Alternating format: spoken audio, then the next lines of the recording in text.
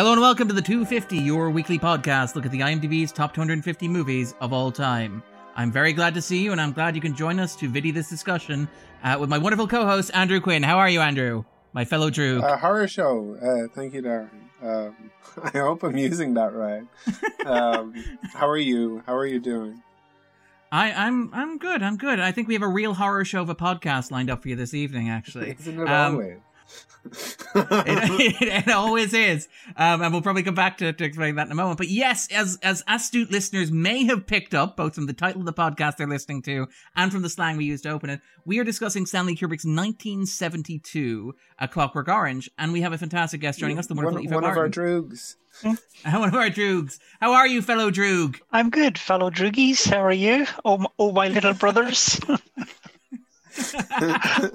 I just want to apologize to the listeners for how lame we must sound. Yeah, we are so cool and hip and with it when talking about this really kind of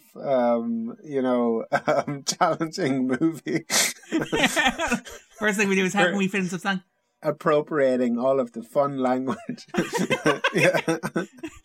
I do love, by the way, that one of the reasons that the Burgess, the kind of guy who wrote the novel, came up with this kind of slang. Is it Natspat? Natsat, yeah. Natsat is what they call it. Which obviously, yeah. Which will come into how it's taken from Russian and various other sources as well. But one of the reasons why he did it was to prevent his book about a teenage protagonist from being dated or seeming like it was written by a middle-aged man. Because he did, using cool slang is very difficult for middle-aged men. So he just figured he'd make it up. And I think that myself and Andrew are just kind of proving that point right here on this podcast. I think it was a really wicked decision. It was like an ace writer. I thought it was really deadly myself. But yes, so we're discussing A Clockwork Orange, and we're discussing it because Aoife chose it. Because if listeners will remember, Aoife joined us for 3 of our Scorsese season episodes last year. And it was a remarkable occurrence because I think Scorsese is one of Aoife's favourite filmmakers. But as I recall, we somehow ended up on 2 of those 3 podcasts talking about 2 movies that I think Aoife wasn't especially fond of, which was kind of an interesting experience. So we asked her if she'd like to come back and if there was a movie on the list that she'd like to talk about. And we had a bit of a back and forth, and she settled on A Clockwork Orange. So just very briefly, Aoife, what is it about A Clockwork Orange that kind of made you choose it? I think it's a film that people are aware of, even if they haven't seen it. I mean, that they're aware of the iconic imagery. I think it's a film that has stood the test of time.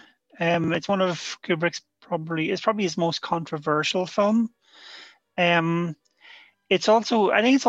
can be a difficult film. It's a difficult film to love, but there's a lot in it to love. I think it's a remarkable piece of work, and I think that the controversy that surrounded it at the time of its release, with Kubrick withdrawing it from screenings in the UK and also Ireland, therefore, has given it this sort of cult status, I think. And certainly when I was a teenager, it was the one film everybody wanted to see, but couldn't. Or that's what dodgy VHS versions going around at the time, and I think all of that makes it stick in my mind a lot. I've seen it multiple times since it was released, and every time I watch it, I think it does something different each time. I think I think it's blackly funny, but it's also can be quite disturbing, and it's violent, and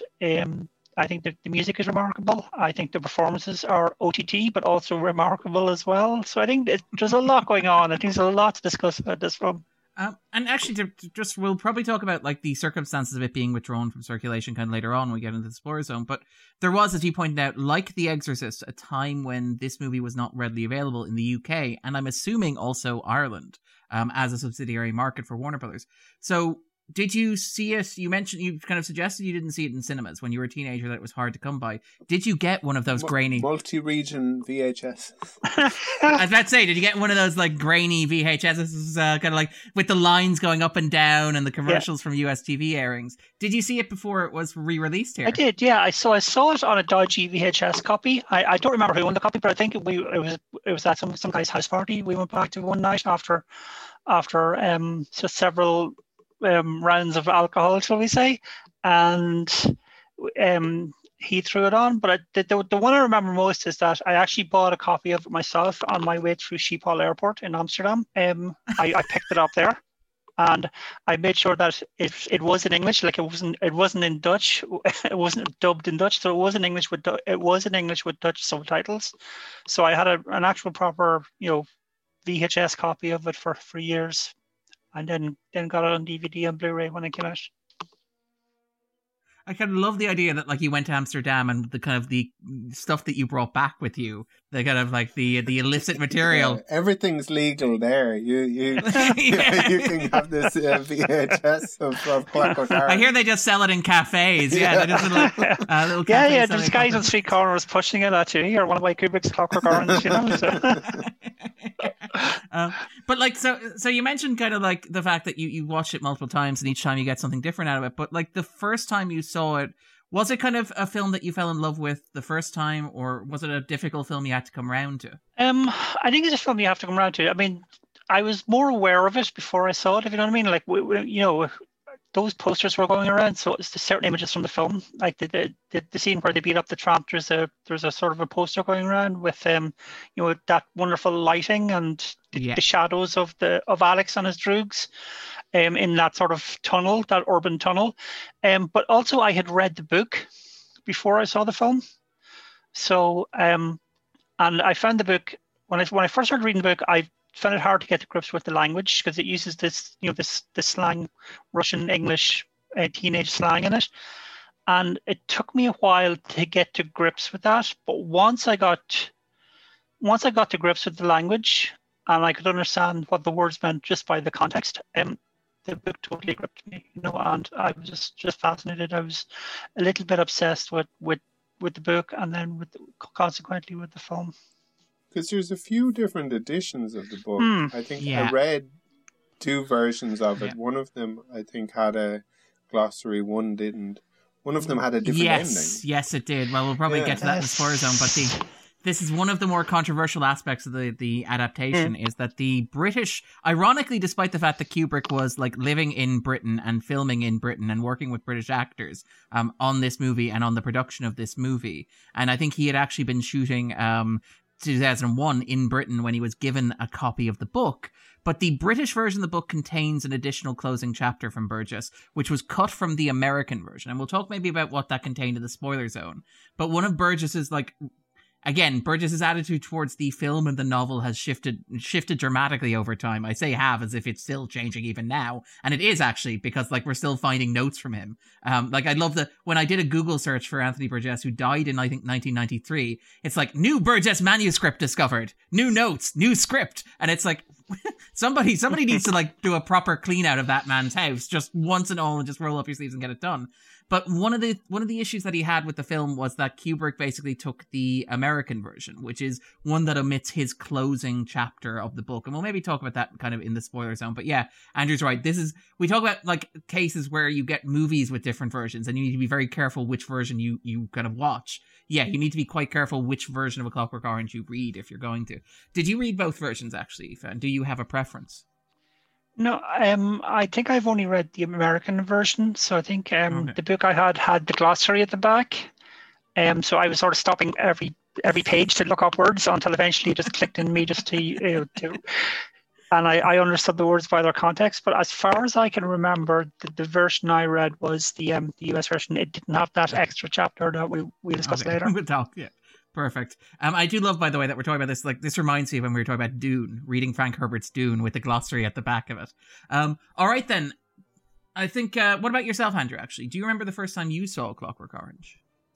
Kinda. I remember it being, I think, in my teens and discovering kind of, I guess, various Kubrick movies. They'd obviously falling asleep during 2001: A Space Odyssey. As you did when we recorded it. Yeah, as you did when I was recording it. I still have yet to see that movie.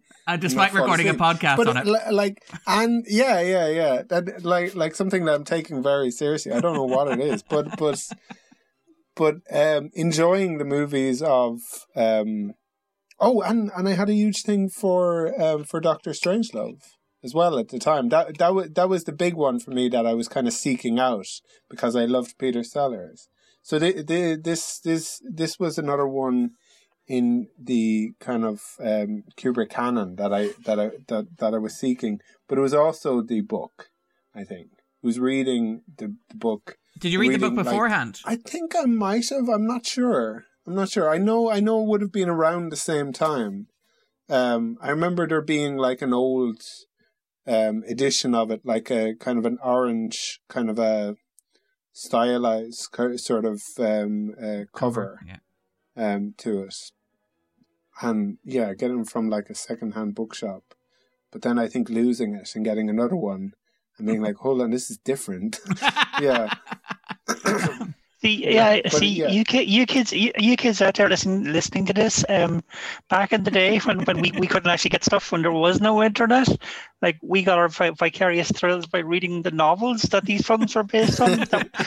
These films that I'd watched, like I remember my dad taking the Godfather book off me, said it's not suitable for you. Like I think I was about 12 or 13, so I immediately went out the next day and bought another copy in a second-hand shop. So those were the days before the internet. To be fair, the Godfather book is quite unsuitable for reasons that have nothing to do with like the age of the person reading it, I would argue. What's all that stuff about Sonny? Yeah, and why isn't that in the movie is the question. Yeah, it's implied. But it's a funny thing. I think we've spoken about it a lot on the podcast about experiencing movies that you are too young to watch by reading books, because parents are like, books are good. You can read a book. They're literary. Look, he's showing an interest. I think that's how my parents wouldn't let me watch American Psycho, but they got me too. I read. I think I read the book before I ever saw the movie. Yeah, they got me the book because reading is good for kids, right? I don't like. I was too young. Yeah. I was too young to get that it was satire. So I just sat awake cradling my and suspenders. Talking about Huey Lewis and the news and Phil Collins has the best version of Cat Harry Love. Phil Collins. Oh God, yeah. But sorry, Andrew. So you kind of that's how you kind of came at it in terms of No, yeah, absolutely, and American Psycho is like a perfect example of that as well. But also like a Clockwork Orange. Yeah. I can't even remember anymore if the book is as shocking as the movie, because the movie certainly is. Yeah. And it kind of it can be a difficult watch. Yeah. All right then, and for myself, I remember coming across this. It's very similar to The Exorcist, where Darren was kind of numbed to horror by that point because he was like 12 years old. He'd seen everything. But no, I remember like when I was a kid, it was this and The Exorcist were the two movies that we called it banned, even though they were not banned. It was Warner Brothers had not submitted The Exorcist to the censor office in the UK because they knew they'd get an X rating in the Video Nasty scandal. So it just wasn't available. And Clockwork Orange had been pulled from circulation at Kubrick's request. And again, I kind of love this. We'll talk about like Warner Brothers' relationship with Kubrick, but literally as soon as he popped his cogs, they were like, yep, Clockwork Orange, now available in the UK. You can screen it at your local cinema. It's like, we no longer have an obligation to this guy. Screen it whenever you want. And I remember going to see it, and I remember being slightly underwhelmed by it, much like I was by The Exorcist, where it was like, I don't see the panic around this as a 12-year-old. Now, of course, keep in mind I was a hardened 12-year-old who just read American Psycho and taken everything at face value. But I remember kind of like that was my kind of experience of going to see a Clockwork Orange, was like it being this must-see, this kind of like edgy, dark, like Aoife describes, the kind of thing you buy from somebody on a street corner in a brown paper bag. And kind of like being kind of surprised at how polished it was, how wonderfully made it was, how beautiful it looked, but also, I mean, I was kind of less shocked by it than I kind of expected to be, which was interesting. But sorry, Andrew. No, I've just realized I think this movie is what got me into Beethoven. I think it was after kind of the book and the movie. I then whenever I was reading, then I would just kind of listen to Beethoven. There's a weird kind of a thing for maybe especially for teenagers with something like American Psycho or with Clockwork Orange, like enjoying it too much, you know? Yeah. Kind of where like these aren't good people, but kind of on some perverse level, like finding them kind of cool, or like.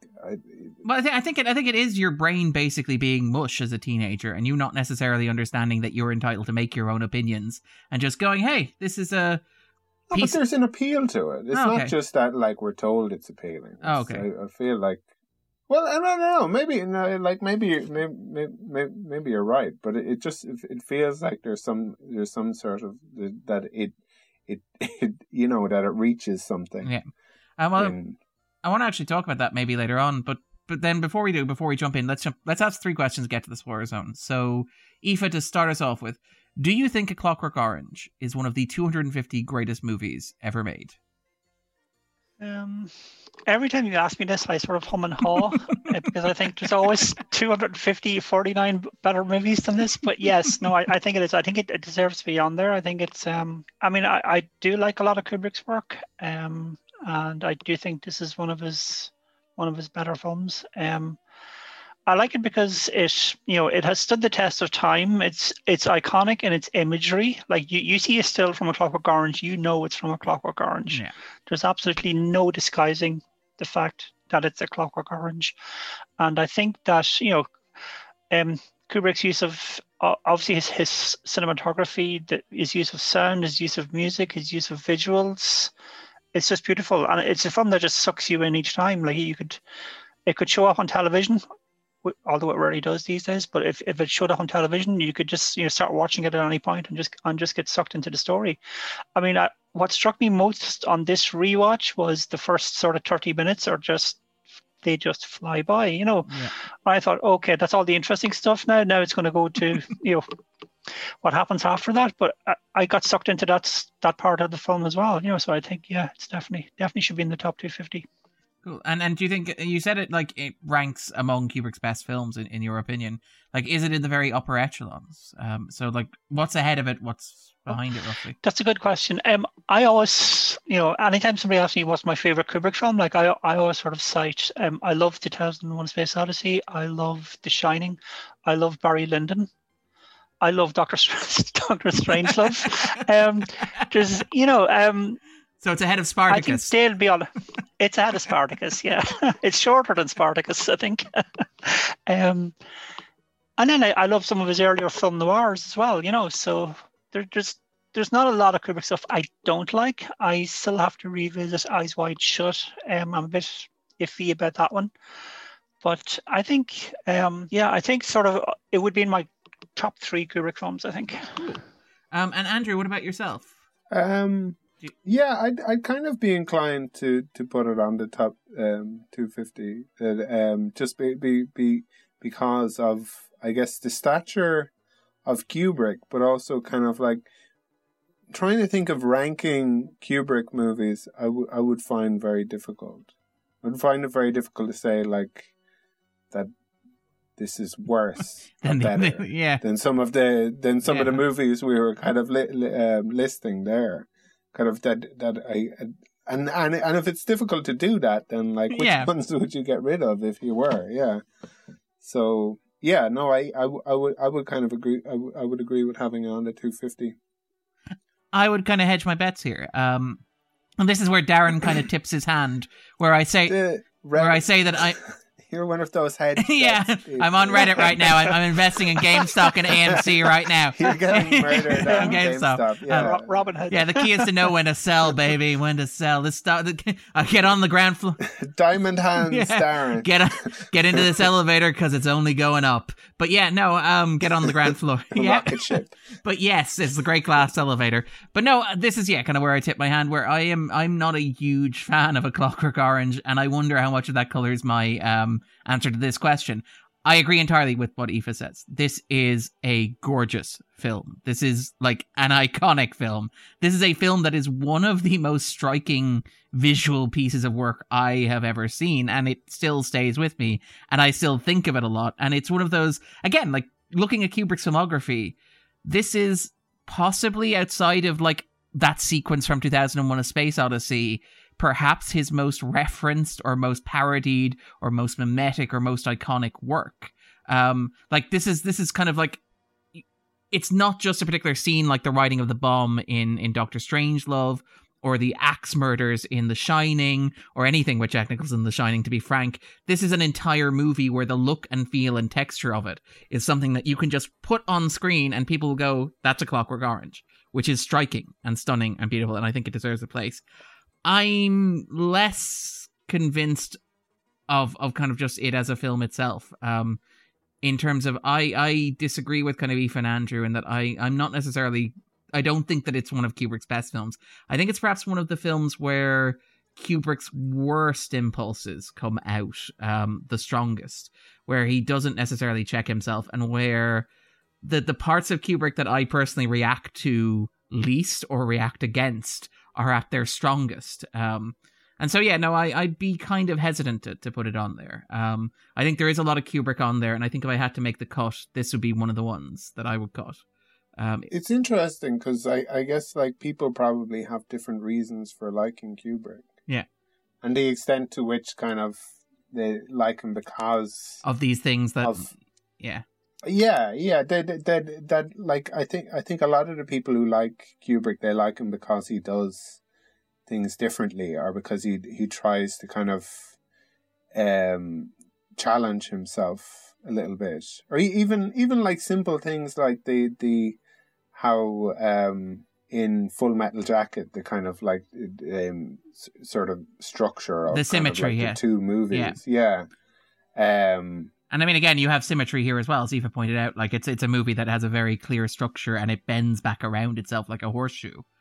And I don't like. I feel like it's kind of it feels like transparently indulgent, but not in a way that kind of annoys me. Yeah. Oh no, I know. I'm fully putting my hands up and saying this is kind of like, because I think we talked about Full Metal Jacket, where I generally like, I love The Shining because I think that Kubrick's outlook works beautifully for a horror movie. I think Kubrick's view of humanity makes him the perfect horror movie director. I think like that's the most perfect fit you've ever had. I think 2001: A Space Odyssey is gorgeous, beautiful, and it's weird, and it has this detached view of humanity that I think works with the material. And then I think we talked about this on on Full Metal Jacket, where the rest of it's like, this is gorgeous, this is beautiful, this is one of the greatest filmmakers who ever lived. And it's like, I don't want to be inside his brain. I'm quite happy sitting out here, just looking at the pretty pictures. But that, again, that's just me. But Aoife, what about yourself? Would this be on your own personal 250? Yeah, it would. And I take the point about Kubrick. Like, he is can be a very cold and sterile filmmaker. I mean, he's obviously a master of his craft. Like he knows where to place a camera. He knows everything about filmmaking. Yeah. And he's got that obsessive detail that he puts into his films and into the making of his films. But like when you look at A Clockwork Orange, I still find it hard to believe that this was released by a major studio. There's not a studio today that would allow a director to make a film like that. Yeah.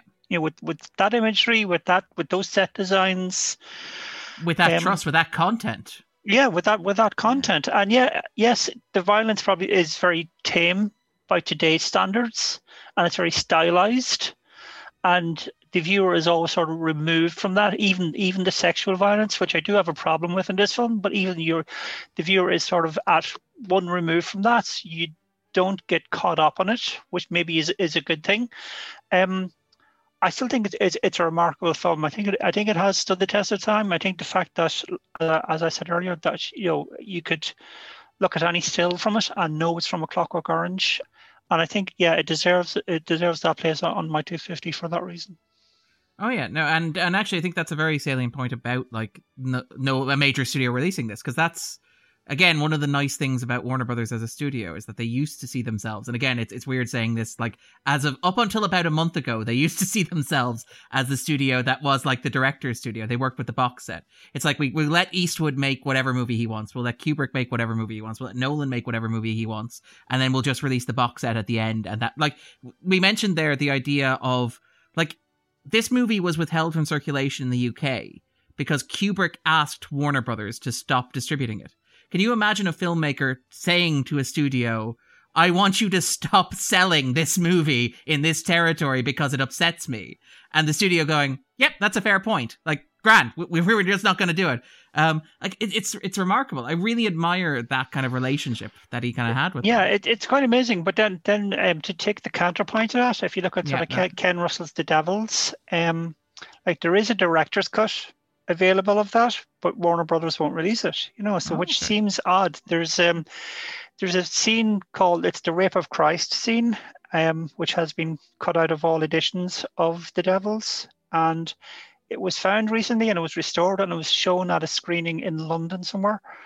And Warner Brothers have refused to release it. Ooh, they just don't want that out there, even though, Ken Russell's no longer with us, So I think there is a counterpoint to Warner Brothers being the directors. Yeah. And certainly not anymore, given the HBO Max announcement and everything that came after that as well, to be fair.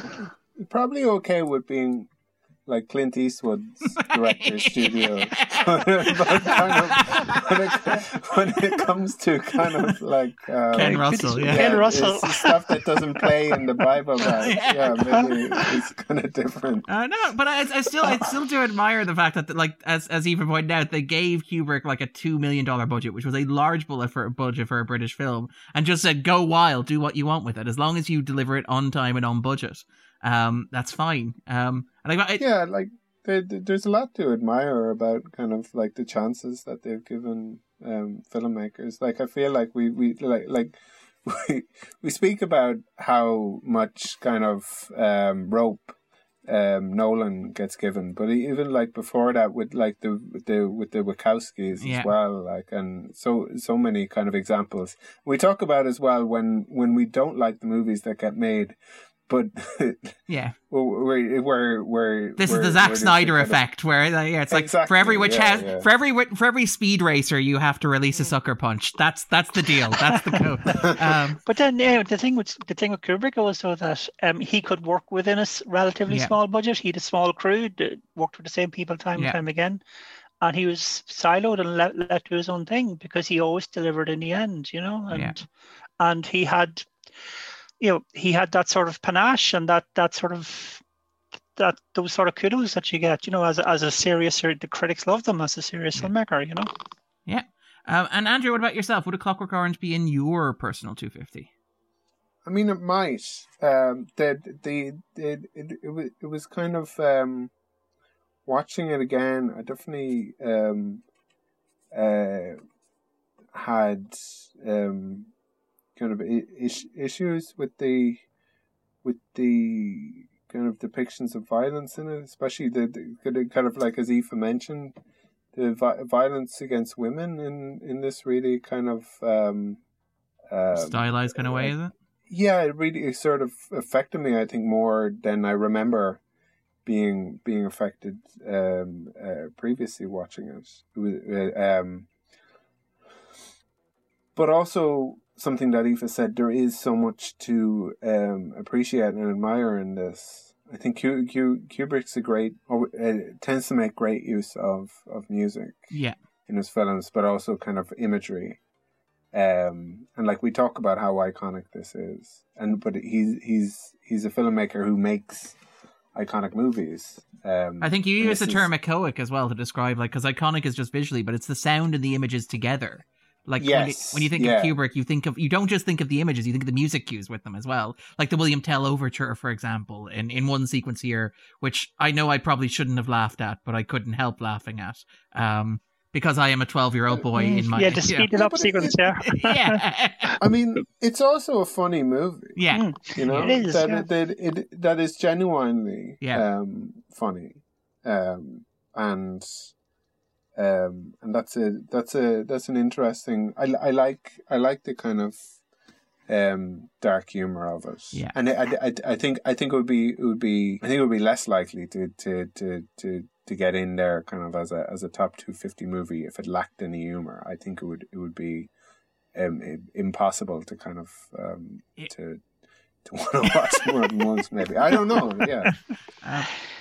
Like there are scenes in there, where he holds the camera longer than than any other director would. I mean, there's a couple of scenes that I'll probably talk about later, like the sort of couple of bureaucratic scenes that are very, very interesting, and he holds on to them for so long. It becomes funny, and you just go, why did he do that? And it's really interesting. Yeah. I mean, not to spoil recommendations, but rewatching it now, large portions of it reminded me of Brazil, which surprised me, which wasn't something I picked up as a teenager, even though I loved Brazil as a teenager. But going back to it as an adult, it was like, oh yeah, I can see that now. I can see that use of the fisheye lens, see the intense close-up, the long takes, as you mentioned, the shouting British men in a science fiction setting. There's some great shouting British men. Yeah. And it also reminds me of porridge at times. I expected Mr. Mackay to walk out at some stage. And for myself, probably not. I'm not a huge fan of Clockwork Orange. I'm probably gonna let Andrew and Aoife talk about it more. But it doesn't really click for me. I think and it's really weird because as a teenager, I remember not being particularly shocked by it. And coming back to it as an adult, I kind of rewatching it. I was like, this is. And I don't want to sound really offensive or insulting to even Andrew or anybody listening who enjoys it, but I remember thinking, this is a very teenage movie. It seems very much... I kind of agree with that. And it is. Like, I mean, I still like it. Oh, no, yeah. But I definitely do associate it more with that part of my life. Yeah. But I think it's a teenage movie because Alex is a teenager, That's fair. Yeah, that's fair. And that it's, the film is mostly from his perspective. Now, to the point where they use the fisheye lens to distort the view of everything outside him. Yeah. So whether or not you identify with Alex or not, that's an entirely different story. But it is. But there is that sort of vicarious thrill that this guy is just going out there doing what he bloody wants to do. That he's just. he's sort of anarchic and he just does his own thing, And I worry that Darren's falling into the cliche 250 position where Andrew somehow managed to talk me into saying that Nurse Hatchet was the real hero of One Flew Over the Cuckoo's Nest. Yeah. Darren doesn't identify with this story of a teenager because he was never a teenager. I was built as a fully functioning adult, apparently. Manufactured in a shop. It's like off to the factory. Yeah. But it is a stunningly well-made film. It is beautiful. It's well constructed. It is, as Andrew pointed out, hilarious at times. And kind of hilarious in a way that you kind of I feel there are points where I felt bad laughing, but I didn't stop laughing, which is a remarkable thing in a movie like this, where it's like, I don't know if I should be laughing at this, but I'm not going to stop, which I kind of really admired in terms of its construction. And then finally, so Aoife, if viewers have not watched A Clockwork Orange, now that they can legally watch it in Ireland and the UK, would you recommend that they video it on a streaming service? Yes, video well, I think. Yeah, I absolutely. I mean, even if you don't like it, watch it at least once, just for the sheer bravura filmmaking involved, for the use of music, for the set designs, for the wonderful voiceover. Just to watch a filmmaker at the top of his craft, yes, absolutely watch it. You might not like it, but you won't see anything else like it. Yeah. And the irony is you probably have seen lots of things trying to be like it, but you won't see anything that matches it. And even if you just to get all those Simpsons references, you should watch it. Yeah. I love that. That's a recurring 250 motif. It's like, yeah, if you want to understand The Simpsons better, watch this movie. And Andrew, what about yourself? Would you recommend it? Yeah, no, I would. I mean, it would be a qualified recommendation in that, I suppose, it's a kind of a difficult movie, and it's probably worth warning people about that. And I guess we've probably said enough.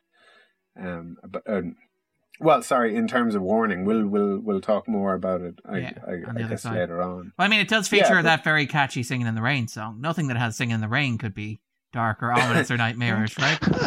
No, of course not. Yeah. But I would recommend people watch it, for all those reasons. So that you understand The Simpsons. So that whenever we have Halloween parties again, you will understand what somebody is trying to accomplish when they dress up as a cricket player wearing eyeliner. Yeah. It's like, so you're you're a batsman, right? That's what you're doing. You're a batsman. But yes, and I would also actually recommend, again, qualified recommendation, and you probably know why it's qualified given you listen to this podcast. It is a bit violent, it is a bit unpleasant, it is unsettling, it is nightmarish, but it's also beautiful. It's stunning, and it stays with me. It has like rewatching it for this podcast, I had not watched it in decades, and I was amazed at how much I remembered of it. It is stunning. It is well worth seeking out. So yes, I will wholeheartedly recommend that. With that in mind, then we'll segue neatly into the spoiler zone.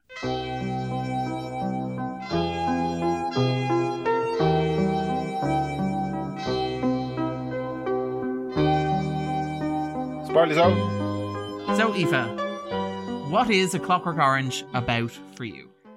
I think ultimately it's about free will, and should people be allowed to have free will? I mean, that's essentially the message of the film. You know, we follow Alex's character arc from a violent thug to reformed character, but reformed against his will, shall we say, and what that has cost him in terms of losing his love of Beethoven's Glorious Ninth, and then back to being a violent thug again, and it raises a lot of moral questions, I think. Is society right to to treat prisoners like that? Should we, if we had the power to to brainwash prisoners or to brainwash criminals into behaving better, should we? Like, if we take away their free will, is that the right thing to do? And it tackles that. That's a very, very difficult subject to tackle, but I think it tackles it quite well. And and the sort of the lefty liberal person that I am, I would say, yeah, I think free will is important, even if that free will means you're a violent thug. Yeah, I mean, I guess this is kind of where my kind of concern of it seeming like a teenage movie kind of comes from, because absolutely everything in the movie is bright primary colors and kind of like pushed to the range of satire, and there's absolutely no room for nuance or kind of like, or kind of detail anywhere. Like, I think that the movie kind of completely obscures any perspective, as you point out, that isn't Alex's. And it's very deliberate. It's very conscious. Like, all of his victims are like caricatures, or they're barely featured on screen, or they're deeply unpleasant of themselves. And he's really the only character that we center on. And so you have this kind of Kubrickian, and again, it's a very Kubrickian conflict where, like, there's a quote here from an interview in 1972 with the New York Times, which is perhaps the most Kubrick quote ever. "One of the most dangerous fallacies that has influenced a great deal of political and philosophical thinking is that man is essentially good, and that society, which makes him bad. Rousseau transferred original sin from man to society, and this view has importantly contributed to what I believe has become a crucially incorrect premise on which to base moral and political philosophy." In other words, basically, Kubrick's belief is that people are inherently evil, and that evil stems from man, and that there's no real point in kind of like taming it, and that any society that's constructed is just playing against the nature of man. And like that's the kind of thing that you see with Kubrick's films repeatedly. Like, you see it in Full Metal Jacket, you see it in even the way that he kind of composes his shots. It's always this idea of kind of like a structured world, but it's built atop this idea that man is violent, evil, nasty, unpleasant, brutish, horrific, and that's man's natural state, and anything that you build on top of it is just an illusion or a kind of a lie. I'd probably push back on the kind of okay, sorry. While it might be perhaps a simple kind of a viewpoint in itself, I think it's provocative enough of kind of thought and discussion that it doesn't feel, to me anyway, like it's kind of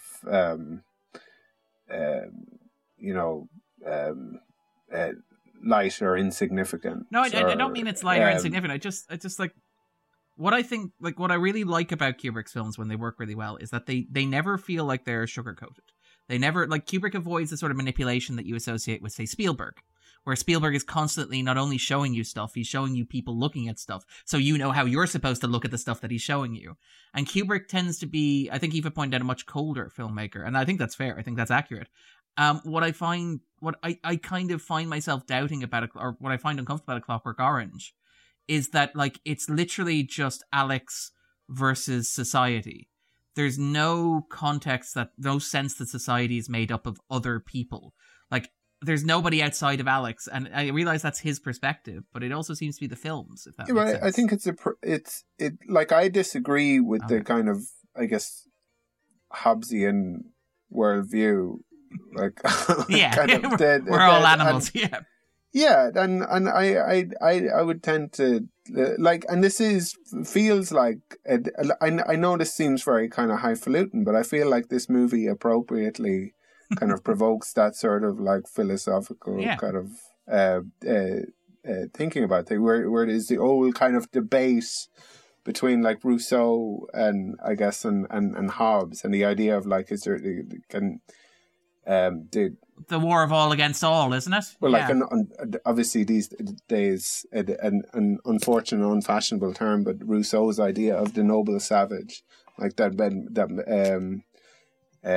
humankind is like essentially good, and that we don't. Yeah, but there's a lot of stuff in it as well from like other kind of. There's a lot of kind of philosophical questions in it. Like there's a very sort of a Kantian thing about if somebody does something good or doesn't do something bad out of like but it's not out of a place of duty, it's out of a place of inclination. Like, is there any moral worthiness in that at all? Like, can Alex be good if he doesn't want to be good? If he has no choice. If to be bad would cause him pain, then how can we praise him? Yeah, but that's the priest. The priest makes that argument. The priest is arguably the moral center of the film, which I find interesting, because it is that very idea that you have to make a moral choice to be good, and if your choice to be good isn't made or rooted in that, then it has no value whatsoever. Which I find kind of, and I do that is interesting. That's a big idea, I think. No, well, I was going to say, I mean, obviously, like, the film is from Alex's perspective, but he's also the narrator of the film. Yeah. So there's, we have to question: is he a reliable narrator? Because everything we see is what he's telling us happened, and we have to wonder, did it actually happen that way? And how much is he embellishing to make himself look better? So I think it's interesting in that respect. I also think it's a very darkly funny film, and it took me a number of viewings to get that it is a black comedy. Like, it's a very broad comedy in places as well, with the sort of the shouty British people in it, and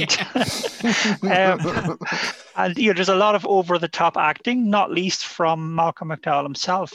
So it's Patrick McGee. Nobody watches somebody eat spaghetti like Patrick McGee. The Kubrick stare. I mean, it opens with the Kubrick stare, with Alex staring directly at the camera. Directly at us as the camera pulls back, and they're sitting in the Korova milk bar. And raising his glass as well, which apparently Kubrick didn't catch on the first shot. He didn't realize until he looked at the dailies that McDowell had done that. Apparently. Wow. Yeah. I mean, that opening shot is just beautiful in itself. It's just sucks you right into the film. Even though the camera is panning back, you sort of get sucked right in. It's a really interesting perspective. Yeah. And Wendy Carlos's score there, which is again that kind of synth heavy kind of Beethoven thing, and the fact that it holds the glare for as long as it does, pulling back. And you're right, actually. I think you mentioned before we jump to the spoiler zone, the narration and the writing of the script, which is obviously written by Kubrick, because I think that Burgess had written a script beforehand, and we'll include in the show notes, because again, it was found while cleaning his house in like 2016. But like, apparently, like, Kubrick just threw it out and wrote his own script. The dialogue, the narration is astounding here. It's a remarkably fantastic. Yeah, it's wonderful, and it's voiced in Malcolm McDowell's own accent, and that wonderful sort of British accent that he has, like, because when I was reading the book with all these sort of slang words, it didn't ring for me until I saw the movie and heard how a lot of those words were pronounced by Alex. Yeah. I thought, that actually makes perfect sense. It's It's a beautiful narration, I think. I think it's a very good point as well about the broadness of this movie. Like how like you mentioned porridge, but like parts of it in the hospital felt like Carry On Matron. The sex scene at the end, like where Alex is moaning and then there's a moan coming from the other bed. The bit that I really laughed at is Julian, the bodybuilder played by David Prowse. Like the fact that like the writer has been living in this place for years and he's been in a wheelchair, and obviously that's really dark and depressing, but he hasn't made his house more wheelchair accessible. So instead he just has this bodybuilder whose job it is to pick him up and carry him down the steps. And that image always makes me laugh, which I kind of adore. I want to give on the subject of kind of broad comedy. I want to give some love to Michael Bates, the prison warden. Is like, shut your filthy hole, you scum! Like I love like when they're doing that demonstration on stage of like how Alex has been cured. I love the reaction shots of like the confused and startled prison warden who's like, or aroused at points. Yeah, or aroused. But like you get these reactions, which again they're not like what Kubrick normally does. They're more kind of what you associate with Spielberg. But it's very pointedly like, yeah, this is a Pavlovian response that this man is having to what he's seeing on screen, which I kind of really love. So it's like delight, confusion, and you can tell it's like an actor's workshop where you imagine Kubrick's like, you're aroused but you're confused, you're angry, you're upset, you're hungry, go for it. I kind of love those shots. They're kind of brilliant because there's no sense of moderation there. There's no sense of, no sense Kubrick ever said, look, you're probably giving me a bit too much, you're giving me a 10, can I get a 6? Instead it's like, no, you're giving me a 10, I'd like a 15 please. Yeah, and I think that was probably the start of, I mean, you look at Malcolm McDowell's performance in this, and then you can immediately see Jack Nicholson's over-the-top performance in The Shining. And I sort of wonder, was that the start of Kubrick's, getting his actors to act over the top for some reason? It's a bizarre performance, but it's also it's also mesmerizing in a way, and it's hard to look away from it. Well, I think actually, to be fair to McDowell, I'd argue again, because the film is told from Alex's subjective perspective, he's the only actual person who feels like a fully formed character as opposed to a caricature. He's the character who doesn't feel like he's a character in a Carry On film or a porridge cereal or whatever. He actually feels like a human being. The rest of them, they all are meant to be kind of like panto, kind of. Which is how Alex presents it. I love, again, his narration is so fantastic. Like the bit where he's saying, and he goes to prison, and that began the like depressing part of my story. Which, or the bit where he throws himself out the window and he's like, I did not die, because if I died, I wouldn't be narrating. I wouldn't be telling you this. Yeah. It's something that I really love about how Alex is written, where he's like the bit where Deltoid, I think, says, you have a bit of brain. You have an above average brain. And I love that, like, Alex does have, like, a slightly above average brain. He's not a genius, but he's smart. And there are moments where, like, that intelligence or that kind of book learning brushes against, like, the fact that he is still obviously a teenager in ways that I kind of adore about it, where he's incredibly verbose at times, he's incredibly articulate, but he's also very, very stupid at certain points. Like the moment where like he comes into the writer's house and he's like, oh, don't worry, it's okay, I had a horror show of a disguise, he's not going to figure me out, and then sits in the bathtub singing. Like singing in the rain. Or like when he takes the glass of wine and he's immediately suspicious. He's like, is this guy trying to poison me? Takes one sip and it's fine. He's like, yep, no, I'll take a whole glass and a second glass, please. Like it's a remarkable performance, and I think McDowell is phenomenal. Apparently, he was cast off the role. It was If. Yeah, Lindsay Anderson's If. Yeah. Yeah, so Kubrick saw him in If and basically said, yeah, you're in the role, because he was 27 when he filmed it. Apparently, Alex is supposed to be 19. When, to be fair, he does look young, but it is also a bit Dawson Creek at times. Yeah. But it kind of works because as Aoife pointed out, the rest of the movie is so panto. You can kind of buy it. And again, the costumes that they wore apparently came from the fact that when Kubrick met McDowell was on his way to or from cricket practice, and he just had a bag with a cup in it and a cricket shirt. And Kubrick's like, yep, that's the costume. That's what we're going with there. which I kind of like as well. Although apparently the shooting of it was a nightmare for McDowell, although he's very proud of it. He apparently, that sequence with his eyes, he scratched his cornea. The doctor who they hired to drip like the liquid into his eyeballs, apparently scratched his eye at one point with it. And also the sequence where he's grabbed by the two police officers, by Dim and by Georgie, and pressed underwater. There was supposed to be a breathing apparatus under there waiting for him to use, but apparently there wasn't. So in that long take, he was held underwater for 30, 40, about a minute of screen time. Yeah, I actually timed this when I was watching it last night. Oh, yeah. And yeah, he's under for just about a minute. Yeah. And apparently 27 takes, as you might expect from Kubrick. Yeah. And again, possibly... Again, this is one of my favorite petty Kubrick stories, because I love Kubrick as a director, but occasionally you hear stories that are kind of like, that make you go, really, Kubrick? Really, Stanley? But apparently, McDowell said when he wanted to do the role, he said, look, I'd ask for $100,000 and 2.5% of the box office, which is what I got paid on If. And Kubrick apparently told him that Warner had refused the 2.5%. And then, however, after the film was released, he was invited to meet the studio heads. And they apparently said to McDowell, you're going to be very rich on the 2.5% we gave Stanley for you.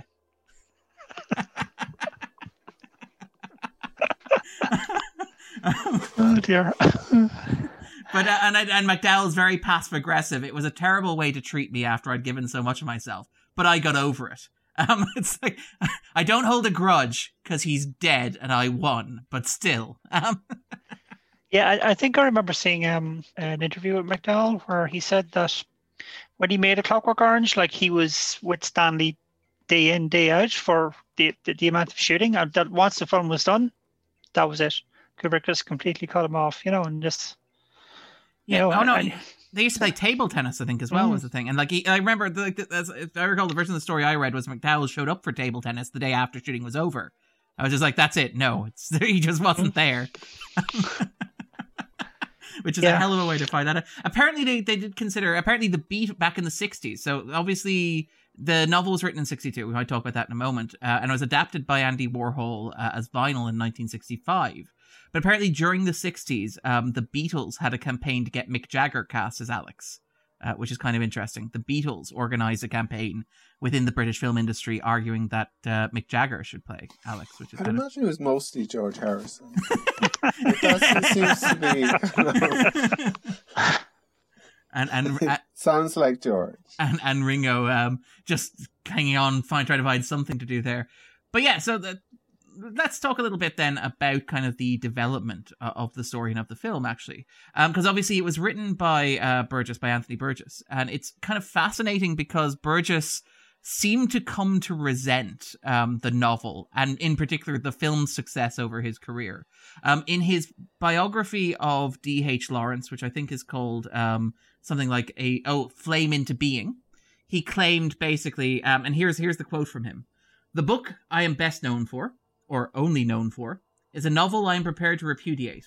Written a quarter of a century ago, a jeu d'arbitre knocked off for money in 3 weeks, it became known as the raw material for a film which seemed to glorify sex and violence. The film made it easier for readers of my book to misunderstand what it was about, and misunderstanding will pursue me until I die." And it's been suggested that although that's this kind of story that Burgess told after the fact, he actually spent 18 months working on it. There's some criticism of that. There's some suggestion that he's retroactively trying to repudiate it. And one of the reasons... It's a real shame, I think, because like kind of he brings things, I think, to that book that another author couldn't. Like his background in linguistics. Yeah, well, I mean, it was inspired by a horrible true story about his wife Lynn, his first wife Lynn, who was assaulted 2 years into their marriage in 1944, presumably by American men deserting GIs on leave. She was assaulted by them, and she lost a child, and basically, apparently one of her attackers tried to break her finger to take off her golden wedding ring. And that's the inspiration for like the key passage in A Clockwork Orange, where a writer witnesses his wife being brutally assaulted by a bunch of young men. So it's a very personal story from Burgess in that respect as well. But I think one of the suggestions is, and again, this is the kind of like the dark side of Stanley Kubrick, is the suggestion that like when the movie was released and when it was generating controversy, because it did generate controversy when it was released, it was Burgess who was wheeled out in front of the cameras. It was Burgess who had to talk to the reporters, because Kubrick, as everybody knows, was reclusive. And he kind of like snuck off into his own corner and back to his house to work on what would become Barry Lyndon. And Burgess apparently never forgave Kubrick for the fact that he had to deal with all these questions about the movie and its kind of copycat attacks and kind of everything that kind of came after that. But so Burgess is kind of, so basically Burgess apparently wrote it very quickly in order to sell it and to make some money off it. But it is kind of interesting that like it became arguably the defining Burgess text. Like it's, as he said himself, if people know me, it's from A Clockwork Orange, which is kind of striking.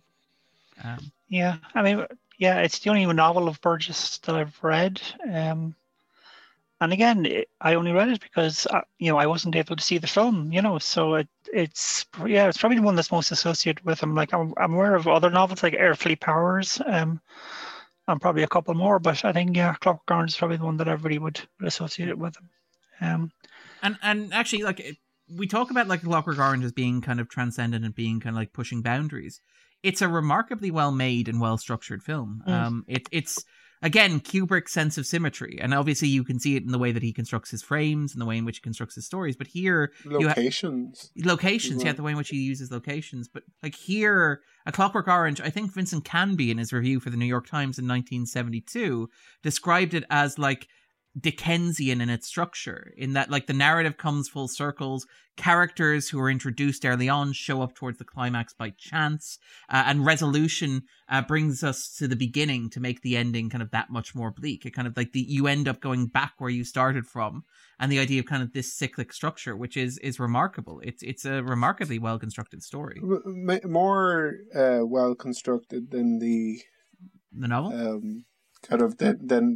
with the version with the kind of extra chapter. Oh, do we want to talk about this actually? Oh. Like, I guess. I'm not sure how I feel about the last chapter. I think I felt reading it like kind of a bit robbed. Well, we should put this in context just for listeners who maybe haven't read the book or have read one version of the book or another version of the book. So in the movie, you will note that when Alex is assaulted by police officers, it's Georgie and Dim, the two former droogs. You may have noticed that Pete disappeared entirely. Pete, in the novel, settled down to start a family and had a nice straight life. Apparently, in the novel, I believe Alex has an encounter with Pete and decides basically that what he wants to do is he wants to settle down and have a normal life. He basically wants to become a responsible adult. And I actually have a quote here from Burgess himself talking about why that ending was important to him and why he felt like it was a betrayal for the US publishers to cut it and for Kubrick not to include it. In the British edition of the book, though not in the American nor in the film, there's an epilogue that shows Alex growing up, learning distaste for his old way of life, thinking of love as more than just a mode of violence, even foreseeing himself as a husband and father. The way has always been open. At last he chooses to take it. He has been a sour orange. Now he is filled with something like decent human sweetness. So that's kind of like Burgess's take on that. But Aoife, which version of the book did you read? And kind of like which ending how do you feel about the two endings? I read the US version, so I hadn't read, and I still haven't read that final missing chapter. So I'm not sure. I mean, I think I like Kubrick's version. I think I like that ending because it's wonderfully pessimistic, and it probably appeals to Kubrick's view of human nature, and probably sense of my own view of human nature at times, considering the times we're living in at the moment. I think it's I do like. I mean, I like the fact that it is structured like that. It's sort of a film that it goes full circle. And yes, we encounter characters we've encountered at the start of the film. Like even the tramp shows up towards the end. Yeah. And it looks everybody's against Alex at that point. But I think I don't think I would have liked it if it had the happy ending with Alex settling down. I think that would have just felt like a bit of a cop-out, I think it would have looked like a sort of a Hollywood ending, even though it's it's in the novel, it said it would have felt like a Hollywood ending. He found his way in the end, basically, would be what it would seem to be saying. Like, which would remove a lot of the thorniness of, like, as Aoife pointed out, the big debate, which is like, is it right for society to fix somebody, you know, to make somebody who doesn't fit in, to turn them into a Clockwork Orange? If he turns himself into one, like, later on, does that undermine that kind of theme or that question or that dilemma, perhaps? Sorry. No, I feel like it completely undermines it. Because it doesn't matter. Yeah. You know, because he ends up all right in the end. Yeah, exactly. Like, so what was the point in kind of making us think along those terms if you're just going to resolve it that way? Yeah, it's a bit of a cop-out ending. Well, everyone turns out fine anyway. Yeah, it certainly would seem to minimize the consequences of his actions, which are not necessarily like foregrounded in the film as it is. Like, it's very much like, okay, well, look, sure, people died, people were assaulted, people were beaten, but in the end, Alex DeLarge became a decent human being. I like that kind of. Well, sorry. Obviously, it's harrowing that's point about this being inspired by Burgess's own experiences. Own experience, because the character of the author in this, while it's very big, kind of and not kind of, you know, naturalistic or anything. There is a certain amount of pathos in it because you know that he is. It's that sort of thing that you see in kind of some movies and books where you take somebody who's quite sort of like on the left in the kind of political spectrum, but who wants vengeance, wants blood. Or yeah. Who's wants kind a bit of the vino. They're conditioned to kind of, you know, want to protect freedoms and then end up wanting law and order instead, you know. It's an interesting sort of idea there, that character, if you can call him a character, I guess. No, it is. I mean, again, Kubrick's talked about this in interviews where it's that horseshoe, that symmetrical structure where, like, his point is that, like, Alex, as much as Alex is the only human character in the film, really, but the film makes the point that both the political left and the political right want to treat him as a tool. They want to take away his personhood. They want to exploit him. So you have, like, the government, which is leaning towards totalitarianism, that's pushing towards fascism. And again, the film has been kind of dissected, and people try to figure out what the hell is going on in the world of A Clockwork Orange. Like, has Russia, like, conquered the UK? Like, has the UK become a socialist state that's tipping into totalitarianism? What's going on there? But it suggested that the government is increasingly right-wing and wants to use Alex as a propaganda poster for them. And, you know, at the start, it's like, oh, well, look, this technique worked perfectly. We'll sell this as, like, a law and order, like, tough on crime, tough on the causes of crime kind of policy that we're going to sell. And then to quote Tony Blair. Thank you, Andrew. But you also have then like the left wing, like the people, as you pointed out, who are supposed to be, you know, more tolerant and more forgiving and opposed to that, going, no, but we can use him to topple the government and also just get our own petty vengeance against him as well. They say, he says as well, the Minister for the Interior says, like, this will free up the prisons. Yeah, for political prisons. Political opponents. Yeah.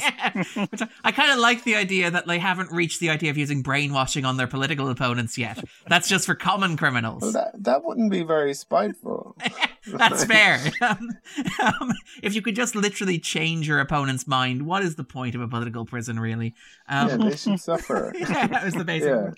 But yeah, no, and again, it's that idea of kind of the horseshoe. Again, that symmetry that you see in Kubrick's structure, where everything kind of like bends around and everything's mirrored and everything kind of reflects itself, which is again, I like the idea that it works thematically as well as like visually. I like the kind of idea that his reform or his kind of redemption doesn't come from the Ludovico technique, if at all. Yeah, I was about to say, does it? It comes from him revisiting his past.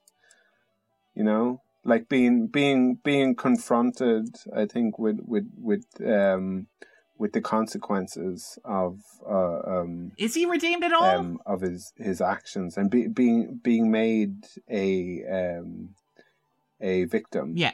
Because, I mean, he literally wears the same dressing gown that the writer wore. Like, when he's at dinner, it's the same dressing gown the writer wore during the assault on him. And obviously, as Aoife pointed out, he's assaulted by the homeless people as well. He's subject to the same brutalization from Dim that he inflicted on Dim in the first place. Literally down to, like, throwing Dim in the water. Dim basically tries to drown him in a pig trough. It's, you know, it's very much an eye for an eye kind of approach, which is interesting. But I kind of want to ask that, actually. Aoife, do you think Alex is redeemed at the end? Or do you think... He says he isn't. No, he says, yeah, I'm cured. Yeah, I'm cured. I think I'm cured that's of the cure. ironic. Yeah. No, absolutely. He's just gone back to his old ways, you know, that, and only because it's politically expedient for the government to allow it to happen, you know, so, you know, who are the bad guys here as well, you know, let's not, it's easy to forget that, you know, that there is a lot of political machinations going on here, and, I love that sequence where it's like, which job and how much? Where it's like... yeah, while he's being fed like a baby, you know, he's like... so Alex is he's obviously a product of his society. He's also a tool of both the left and the right, as you've said, you know, so there's a lot going on in this film, you know, and I think there's a certain swagger about Alex throughout the film, and even that sequence in the music shop. Remember when we used to be buying music in shops?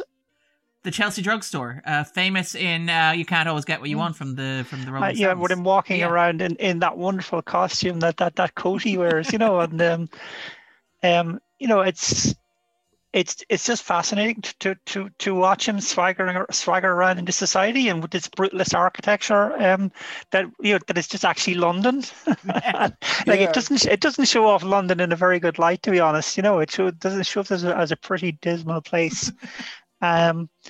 So yeah, I don't think, to answer your question, no, I don't think Alex is reformed. He's just back to being his old gleeful, hateful, horrible self at the end of the film.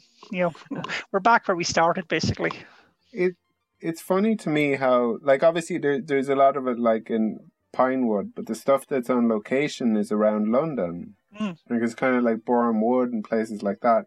But it's Alex with his kind of, like, it leads sort of like with a bit of Liverpool kind of accent, like Malcolm McDowell himself. Yeah. And I guess other characters like in it with these kind of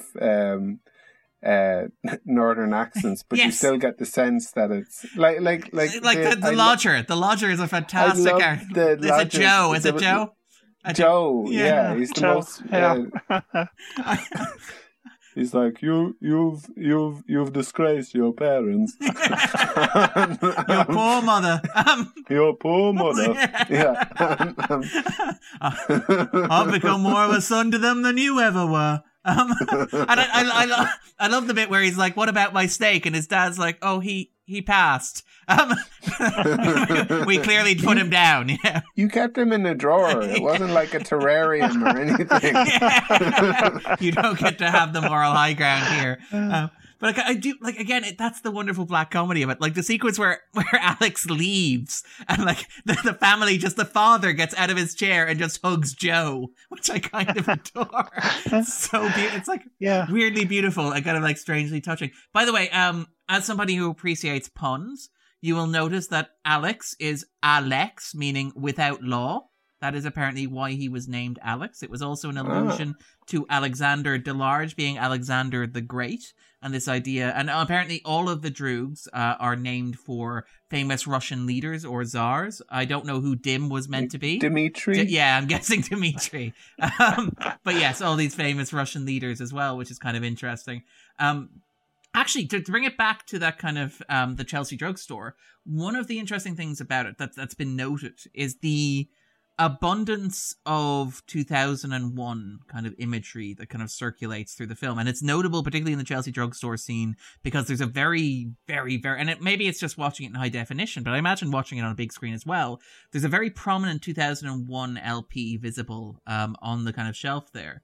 And it's notable that, you know, there's sequences where, like, the staging of the Droog's attack on a homeless man has been compared to the behavior of the Ape Men in the Dawn of Man sequence, for example. The monolith speakers that appear in Alex's bedside in the final scene kind of recall the monolith appearing at the bed scene at the end of 2001 as well.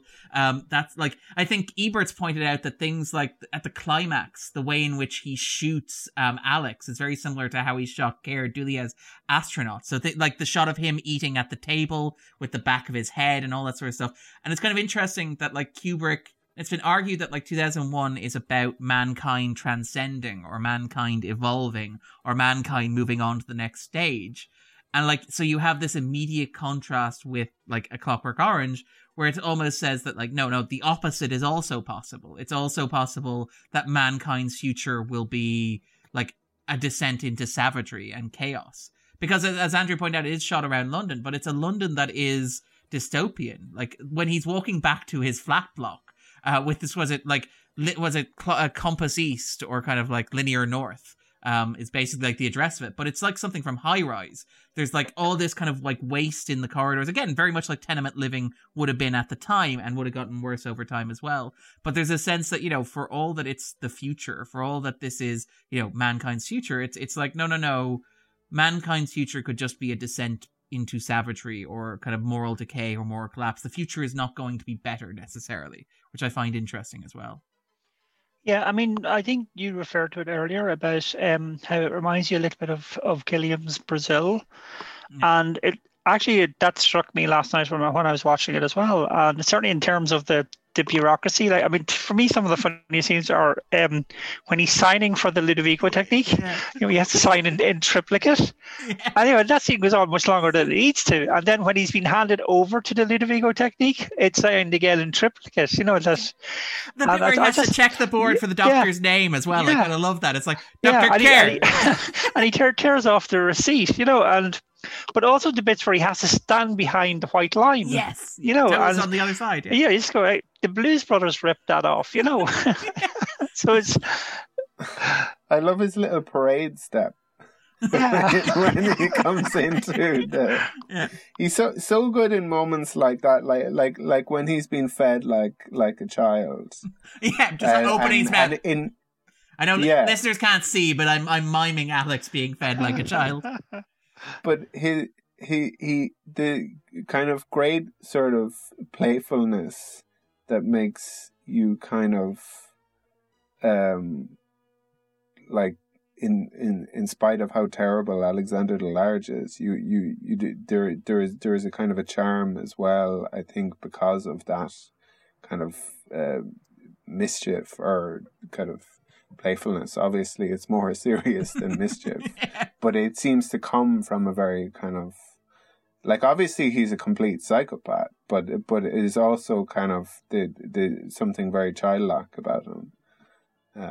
I mean, like, again, that's probably part of what's so unsettling about A Clockwork Orange is how charming Alex is. And again, a large part of that's McDowell's performance and kind of Kubrick's script, but like as you're going along, and again, like, I think Aoife mentioned, like, the opening 30 minutes fly by. And I think that, like, and again, Quentin Tarantino may not necessarily have, like, you know, the ground to stand on when he's making this criticism as well.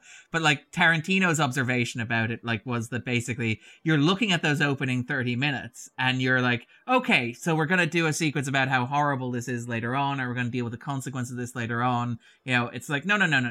And this is an actual quote from Quentin Tarantino. This is not Darren paraphrasing. I know and you know your dick was hard the entire time you were shooting those first 20 minutes. You couldn't keep it in your pants the entire time you were editing and scoring it. You liked the rest of the movie, but you put up with the rest of the movie. You did it for those 20 minutes. And if you say you didn't, you're a liar. I may have omitted a word there, just so I don't have to bleep myself. But yes, I find that interest, because the movie's opening 20 minutes they're propulsive. They're, despite all the terrible stuff that's happening on screen, they're shot beautifully. They're kinetic. They have this infectious energy to them.